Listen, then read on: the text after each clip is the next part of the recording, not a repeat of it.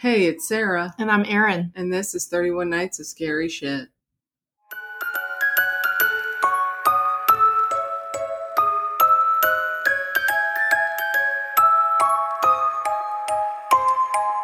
Oh, hello. Oh, hello. Hi. Hi. Why are you grumpy? I don't know. God, we're starting the episode with you angry as shit at me. I'm not angry at anyone. I think I'm just tired. I think you're angry. The crabs have turned you angry. Maybe, I don't know. Anger crabs. Do you have anything else to share? Just a segue from the previous episode that we clearly are recording back to back. So I was gone a lot, and you were asking what I did while I was gone, while the world was falling apart.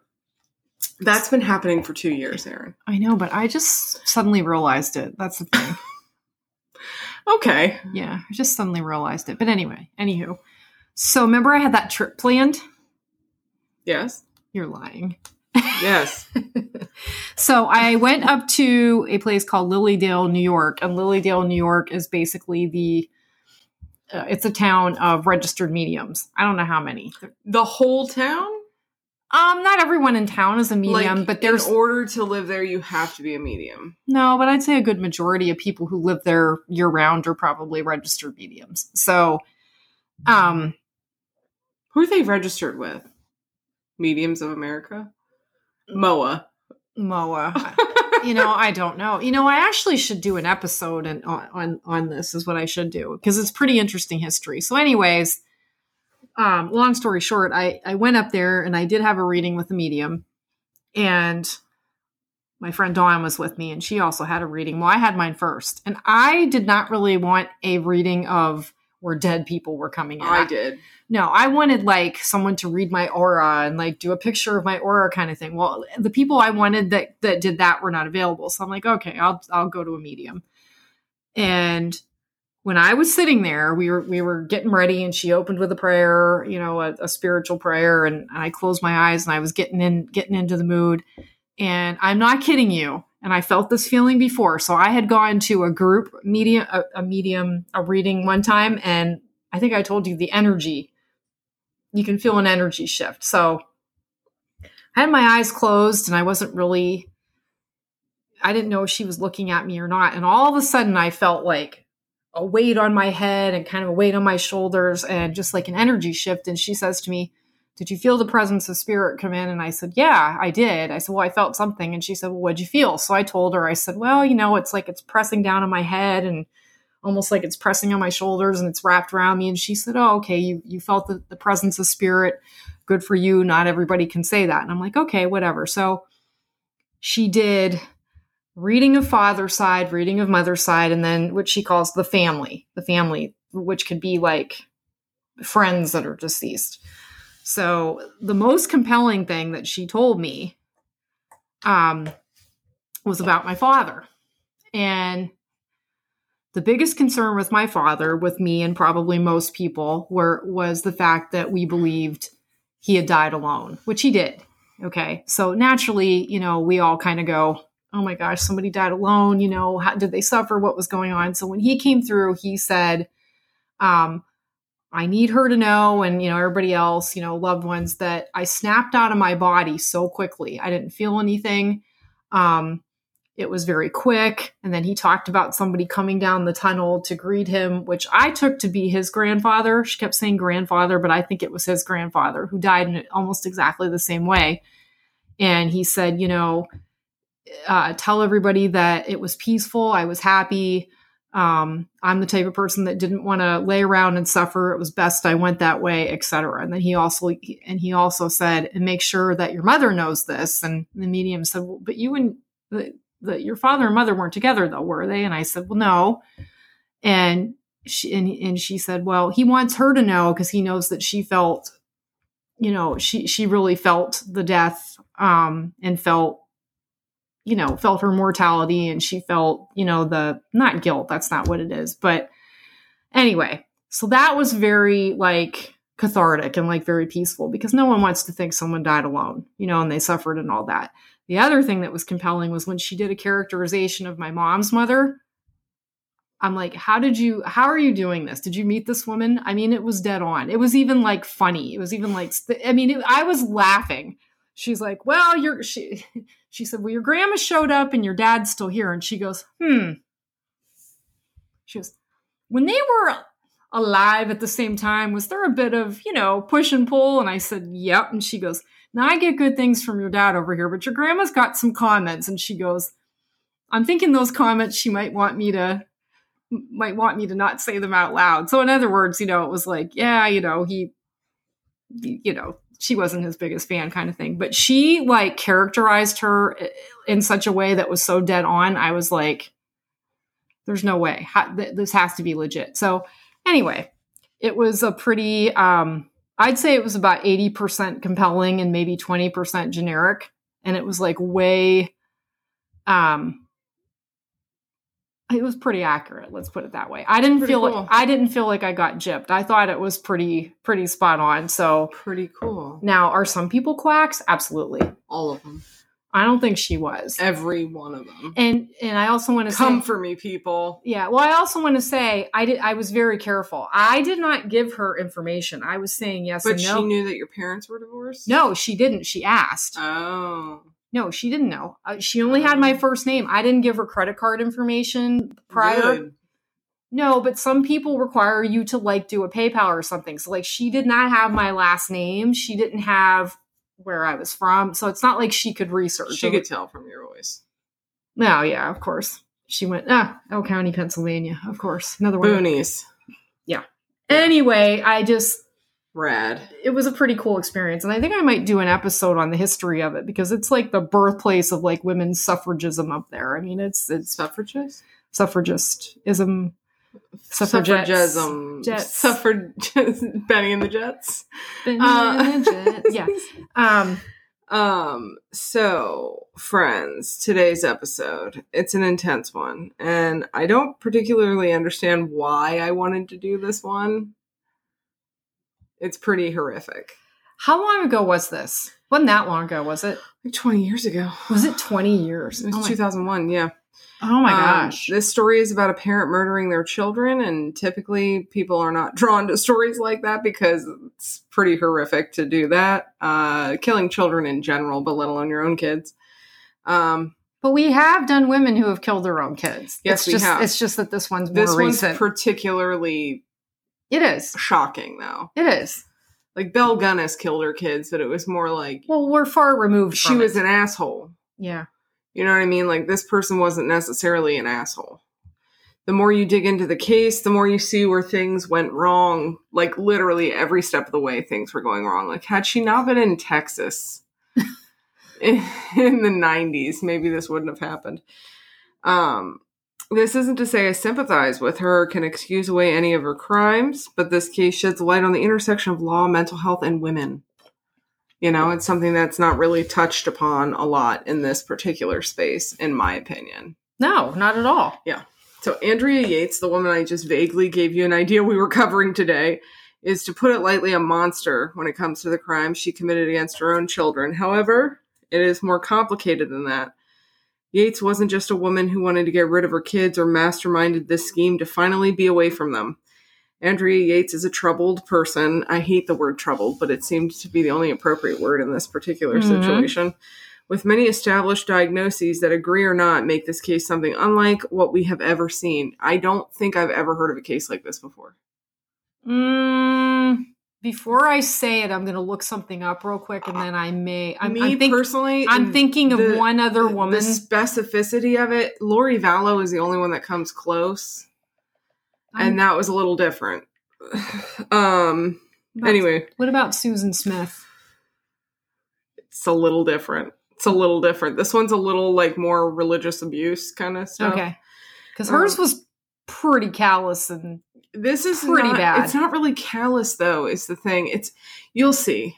I don't mean that killing 5 kids isn't callous. I'm just saying because she was disturbed. This person was insane at the time that this happened.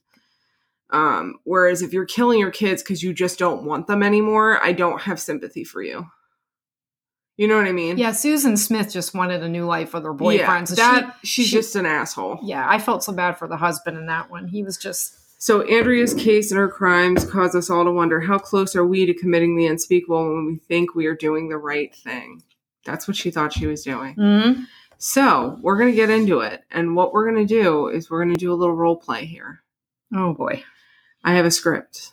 Okay. You're not going to like it. Okay. You're going to be the 911 dispatcher. Okay. I'm going to be Andrea Yates. Okay. Okay. What's your name? Andrea Yates. What's the problem? I just need him to come. Is your husband there? No. Well, what's the problem? I need him to come. I need to know why we're coming, ma'am. Is he there standing next to you? No. She? Pardon me? Are you having a disturbance? Are you ill or what? Yes, I'm ill. Do you need an ambulance? No, I need a police officer. Yeah, send an ambulance. What's the problem? Hello?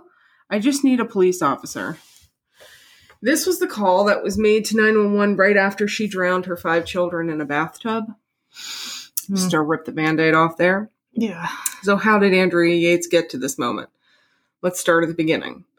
Andrea Yates was born Andrea Pia Kennedy on July 2nd, 1964 in Houston, Texas. Yeah, close to the day of your birth, which is horrifying. July. She was the youngest of 5 children. Her mother, Jutta Karen Kohler, was a German immigrant. Jetta, like the car? Jutta. Oh, Jetta. Okay. And Andrew Emmett Kennedy, whose parents had been born in Ireland. Her parents raised all the children in Catholicism. So there's already a good thick layer of religious cultism right there.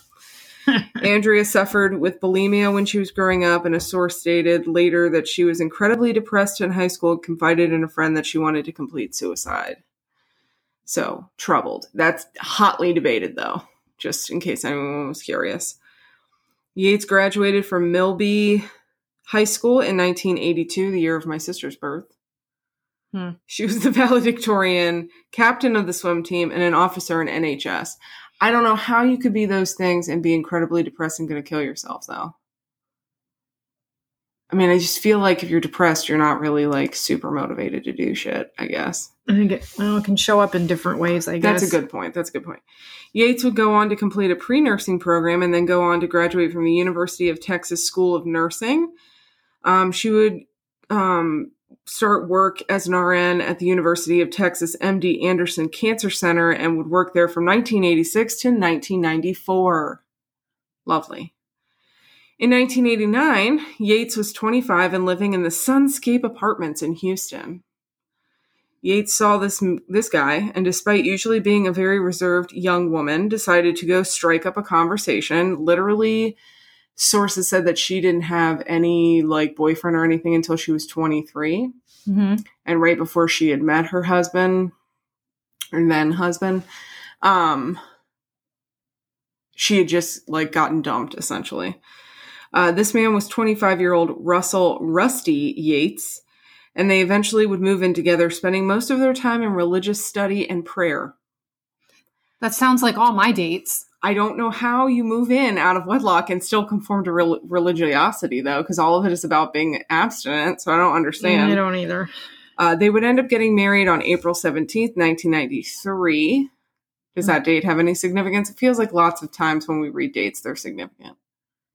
No. I graduated from high school that year. Is that why? Wow, you're really showing your age.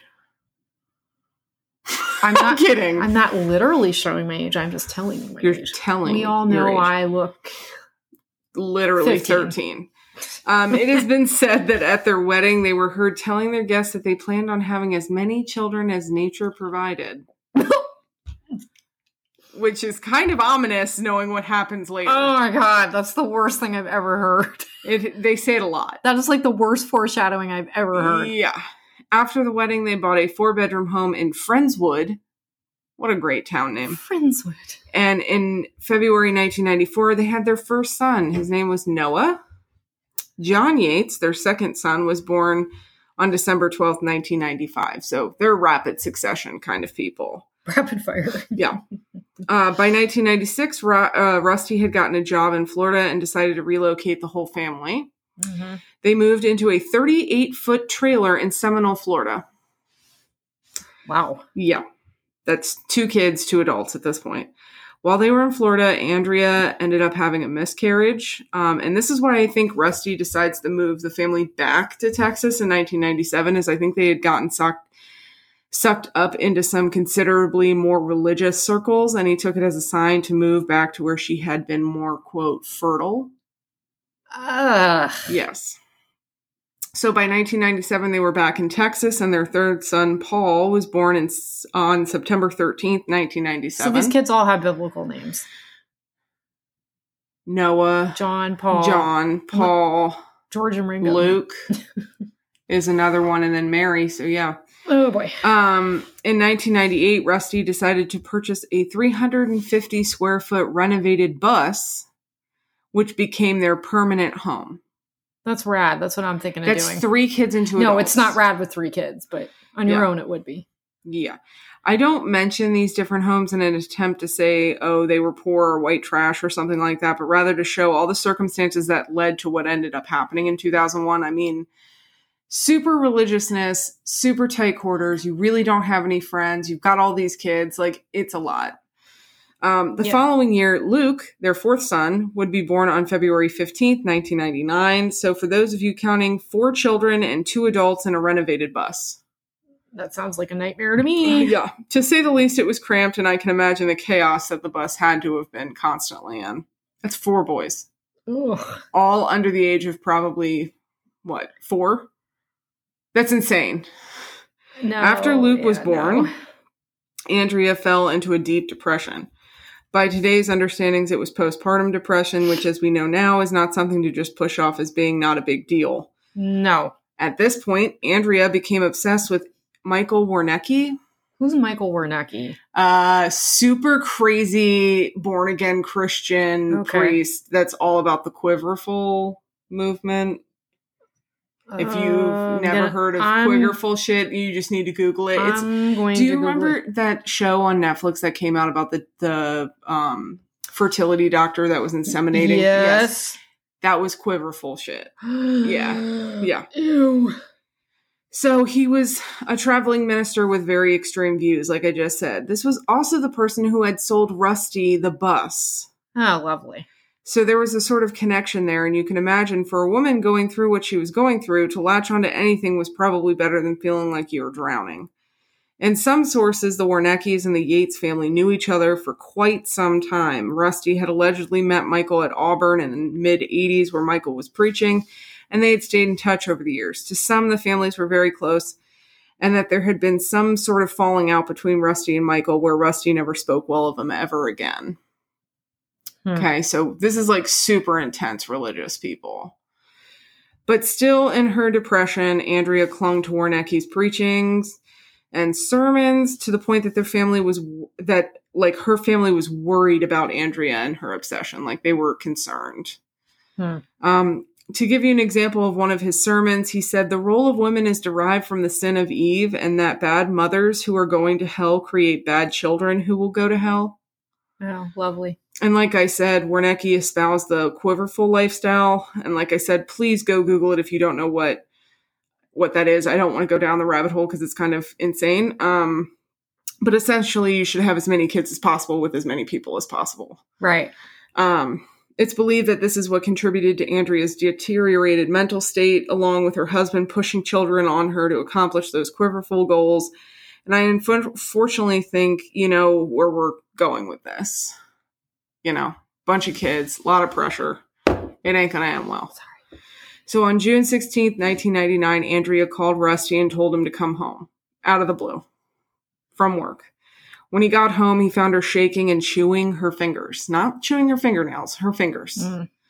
The following day, she would be admitted to the hospital after she tried to complete suicide by overdosing on pills. She would be transferred to the Methodist Hospital psychiatric unit and diagnosed with major depressive disorder. So that's 2 different things. Postpartum major depressive disorder.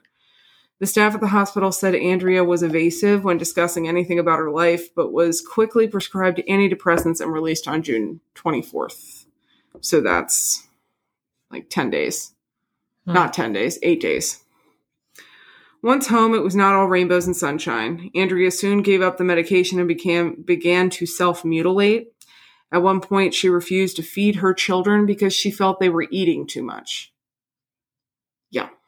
Andrea would tell people there were video cameras in the ceilings, and the characters on TV were talking to her and the kids. Rusty was aware of this the entire time, and he never once let Andrea's psychiatrist, Dr. Starbranch, know about the hallucinations. Well, that's irresponsible. Yep. And by July 20th, Andrea had put a knife to her neck and was begging Rusty to let her die. Andrea was once again hospitalized, which is the only good thing I can say about this whole thing. There was no hesitation to get a psych ward involved. It was the follow-through that didn't happen well after the hospitalization. Yeah. Upon arrival, Andrea fell into a catatonic state for 10 days. Andrea would be treated for the first time with a combination of drugs that included Haldol. It's an antipsychotic. We end up talking about it a lot later. Andrea immediately improved, and Rusty described her as the person she was when they first met. He was very optimistic about this new medication, and she was released with a prescription of Haldol, and everything seemed to be going fairly well. The following month, however, Andrea had a nervous breakdown, attempted suicide 2 more times, and was hospitalized again. At this point, she is diagnosed with postpartum psychosis. Oh, my God. Meaning the postpartum depression had progressed beyond the point of depression to the point where she's having hallucinations. So she should have been hospitalized. She was hospitalized. Oh, she was hospitalized? Okay. So we'll get into why it was both good that she was hospitalized and that system also failed her. We'll get to that at the end. Clearly. Yeah. Andrea's family was trying to talk Rusty into buying a home to get her off that dang bus, hoping it would give her some sort of stability. So Rusty moved the family into a small home to help Andrea, and everything seemed to stabilize for the time being. Andrea would end up picking up swimming again, cooking, and even socializing with friends. And she was treating her children well and enjoyed being around them. So everything was going really well when she was on the Haldol. Dr. Starbranch instructed the Yates to not, have any more children. I hope he's not laughing at us. It sounded like a cough. It sounded like he laughed at me. As it would guarantee future psychotic depression. Well, let me see. Did they follow that advice? 7 weeks after her most recent hospitalization, Andrea would be pregnant with their 5th child. At this point, she stopped taking her Haldol in March of 2000 and had Mary on November 30th, 2000. Let me guess. He pressured her to go off and have another baby. We'll get back to that in a second. On March 12th, 2001, Andrea's father died and her mental state immediately fell apart. She stopped talking to people, started mutilating herself, and refused to feed her infant daughter. Andrea was frantically, that is the word that is used to describe it, frantically reading the Bible at all hours of the day and night. And this continued until she required hospitalization again. This time, however, it was at a different hospital and under the care of a different psychiatrist, a Dr. Mohammed Syed. He also had started her on Haldol, but quickly took her off of it, citing that she did not seem psychotic. She didn't seem psychotic. Sir, that is not how this works. She was released only to return again in May, and on May 3rd, 2001, she was in a near catatonic state and drew a bath in the middle of the day, which isn't that strange, but it's kind of unusual. Later, she would say to the police that she intended to drown the children that day, but had decided not to. Andrea had a scheduled doctor's visit the next day and was hospitalized immediately following that appointment because her state was so erratic.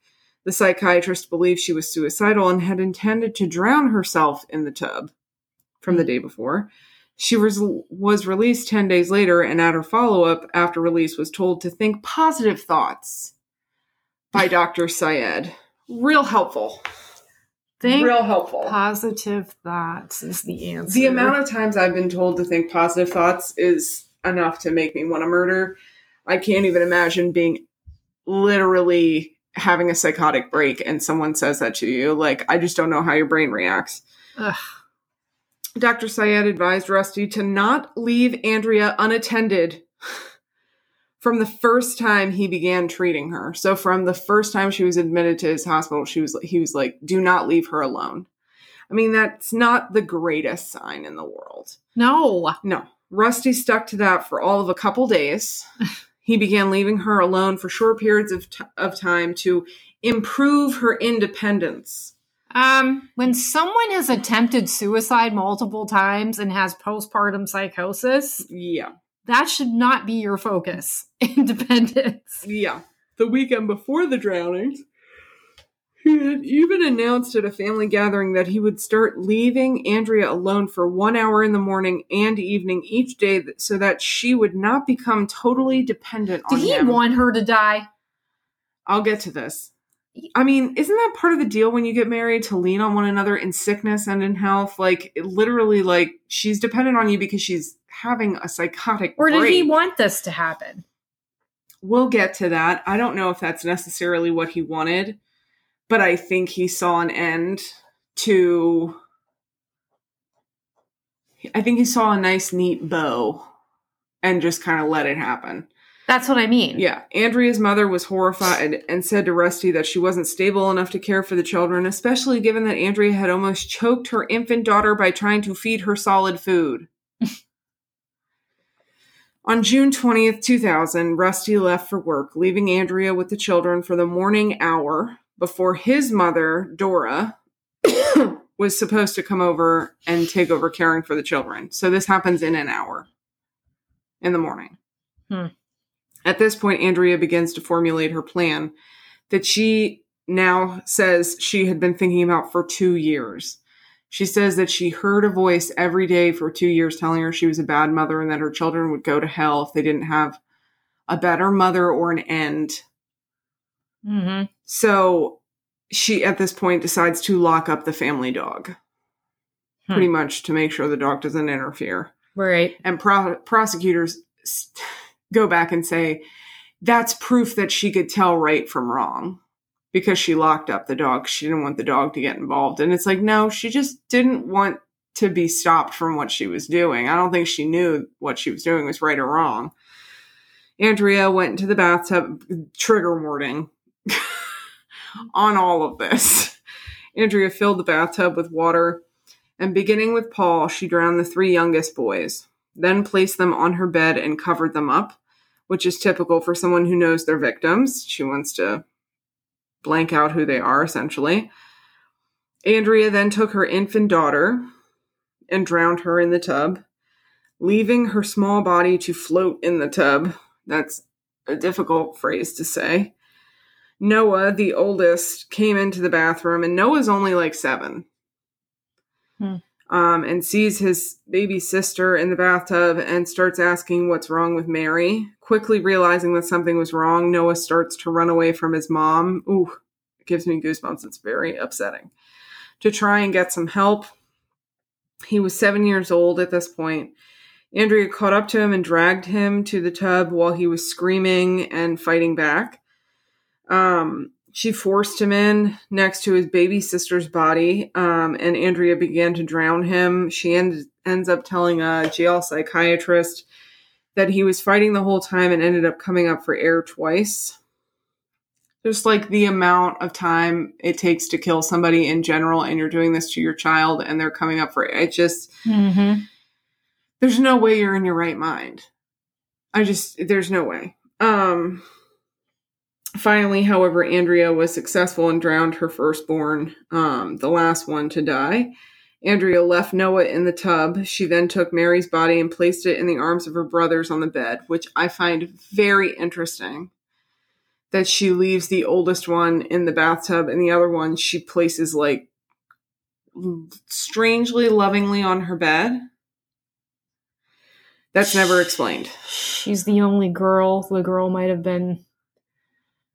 It's her baby. It's the only girl. I don't know. Yeah, but the 3 boys are on the bed. I don't know. It's the oldest boy that's not in there. She then took... Oh, I already said that. This is when she places the 911 call that we read earlier. And then after that 911 call, she calls Rusty, only saying, "It's time," over and over and over again. Horrifying. Imagine getting that phone call with no context. It's time. It's time. It's time. Sure and then you find out that your wife killed your kids. Sure he didn't know? I mean, he was at work. Like, there are witnesses to corroborate that he was at work at the time. I know. Andrea immediately confessed to killing the children. Her story never wavered at all. She explained that she wasn't a good mother and that the children were not developing correctly because of that, and she needed to kill them to save them from hell. She had said later to a psychiatrist in a mental facility, "It was the seventh deadly sin. My children weren't righteous. They stumbled because I was evil. The way I was raising them, they could never be saved. They were doomed to perish in the fires of hell." And then she goes to specifically say that Noah was tempted by Satan and being controlled by Satan. So maybe that's why he was in the bathtub by himself. I see. The trial was all of about 3 weeks long. Yates and her attorneys went with the insanity defense. However, Texas law requires that the defendant must prove that she could not discern right from wrong at the time of the crime, which is difficult to prove in general, let alone in Texas, where like mental health is not taken seriously to begin with. So prosecutors also asserted that the motive was spousal revenge, that she was being abused by her husband, and so she killed her kids as revenge against her husband. I don't understand that as a motive. I don't either. I could see hating your husband, who's an asshole and an abuser, and killing him. Yeah. I don't see you going, I'm going to kill our children. I don't either. It doesn't make sense. March 2002, the jury rejected the insanity defense and found her guilty. Prosecutors wanted the death penalty, but the jury refused that option, and she was sentenced to life in prison with the eligibility of parole in 40 years. So she'd be like 77. Because she was 37, I think, when this happened. So she would be 77. Then a few years later, on January 6, 2005, a Texas Court of Appeals reversed the convictions. Now, this is part of the story that I don't recall at all. She's in a mental facility, right? She's not in jail. And she's got free range, really, doesn't she? I mean, not free range, but... No, she's not allowed to leave the facility. Oh, I thought she was. No, not at all. I'll get to that. Okay. This was due to a Dr. Park Dietz. He was a California psychiatrist and prosecution witness who, in the trial, admitted to giving false testimony. Now listen to this. Dietz had said in open court that Andrea Yates was influenced by an episode of Law and Order where a woman had drowned her kids and was acquitted by reason of insanity. He stated that this episode aired in the weeks prior to the killings. However, one of the writers of Law and Order at the time came out and was like, "There's no episode like that exists." Oh my God. So the appellate court found that the jury was probably influenced by this and called for a new trial. Oh my God. What an idiot. 3 days later, Yates pled not guilty by reason of insanity. Prior to the trial starting, Andrea was granted bail on the condition she be immediately admitted to a mental health treatment facility. She had to go from the jail to a mental health facility, and she agreed. Because the whole time she's going, "I'm ill." Yeah. Like, when she's on her medicine, she's like, no, I don't think you guys understand. I want to go. Like, there's something, I didn't want to kill my kids. Yeah. Which is even worse. And at the end, I'll talk about it a little bit. It's like even worse that it's like you're trapped inside of your own body and you have no control over it. And she killed her kids and she probably inside was like screaming for help. It's just sad. Yeah. And the world is out 5 children like that could have, I don't know, cured cancer, whatever. You know what I mean? You almost wish they would have been taken away before something happened. Yeah. Remove, I don't know. July 26th of 2006, 3 days of deliberation. After her second trial, she was found not guilty by reason of insanity. So they had proven that she was not able to tell the difference between right and wrong at the time of the crime, and this was corroborated by multiple psychiatrists. And that's a very difficult thing to prove. So. Yes. I mean, I think there aren't many of those cases. I think the like lucidity of her on her medicine and the erratic behavior off her medicine is the only reason that worked. Per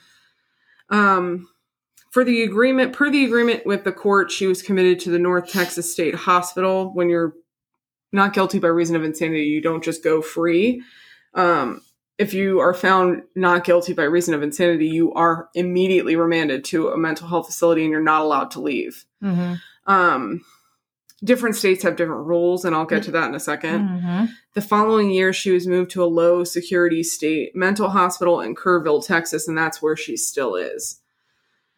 Within each of the trials, there was a focus on the medications she was prescribed prior to the killings. Rusty and her family believed that the antidepressants were improperly prescribed by Dr. Syed. Yeah.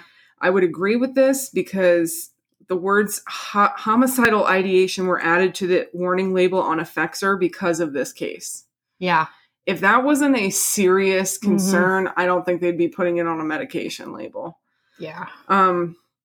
Prior to the crime, Yates had been taking 450 milligrams. I didn't know any dose could be that high of any of those anti-psych meds. It's twice the recommended maximum dosage. That's just an antidepressant. That's not an antipsychotic. Oh, God. Effexor is just antidepressant. Dr. Lucy Pure, witness in the trial stated that it wasn't the antidepressants on their own that was the issue, but the complete removal of Haldol from her system in the 2 weeks prior to the murders. For those of us on medications, we understand this and can see the logic because discontinuing a medication abruptly can have disastrous effects, even for something simple, let alone with the medications that Andrea was on. Yeah, it does. So she's on an antipsychotic and then all of a sudden is ripped off of it. Like, within 4 to 6 days, you probably recipe for disaster.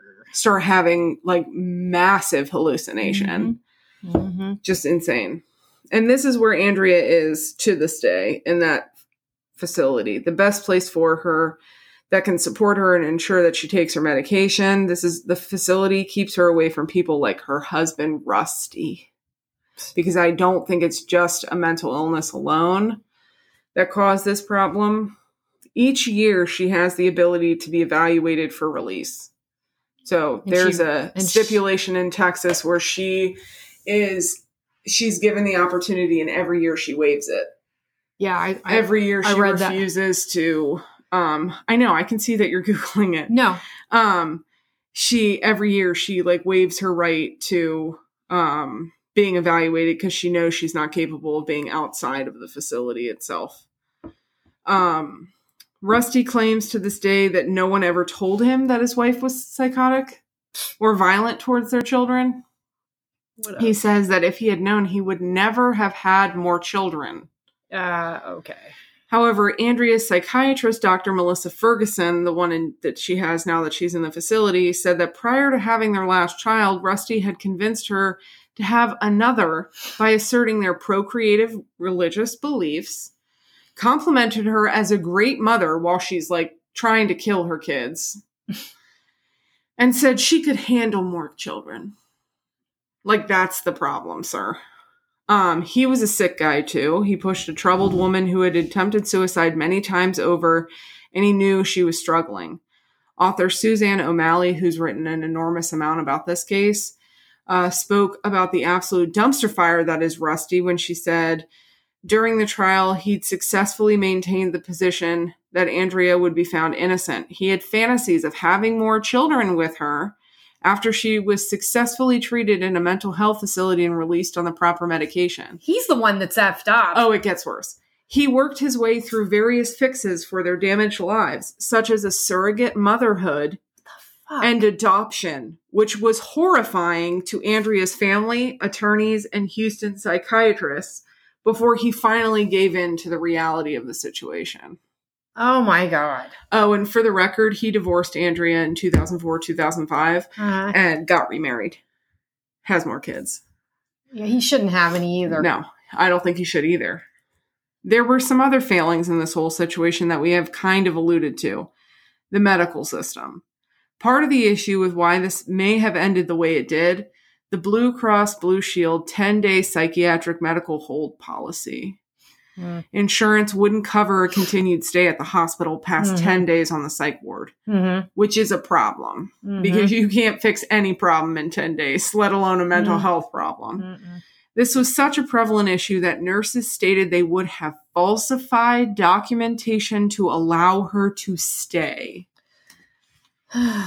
This is not just a Texas issue, but an across-the-board issue in this country. It speaks to the lack of mental health and mental illness treatment priority in this country.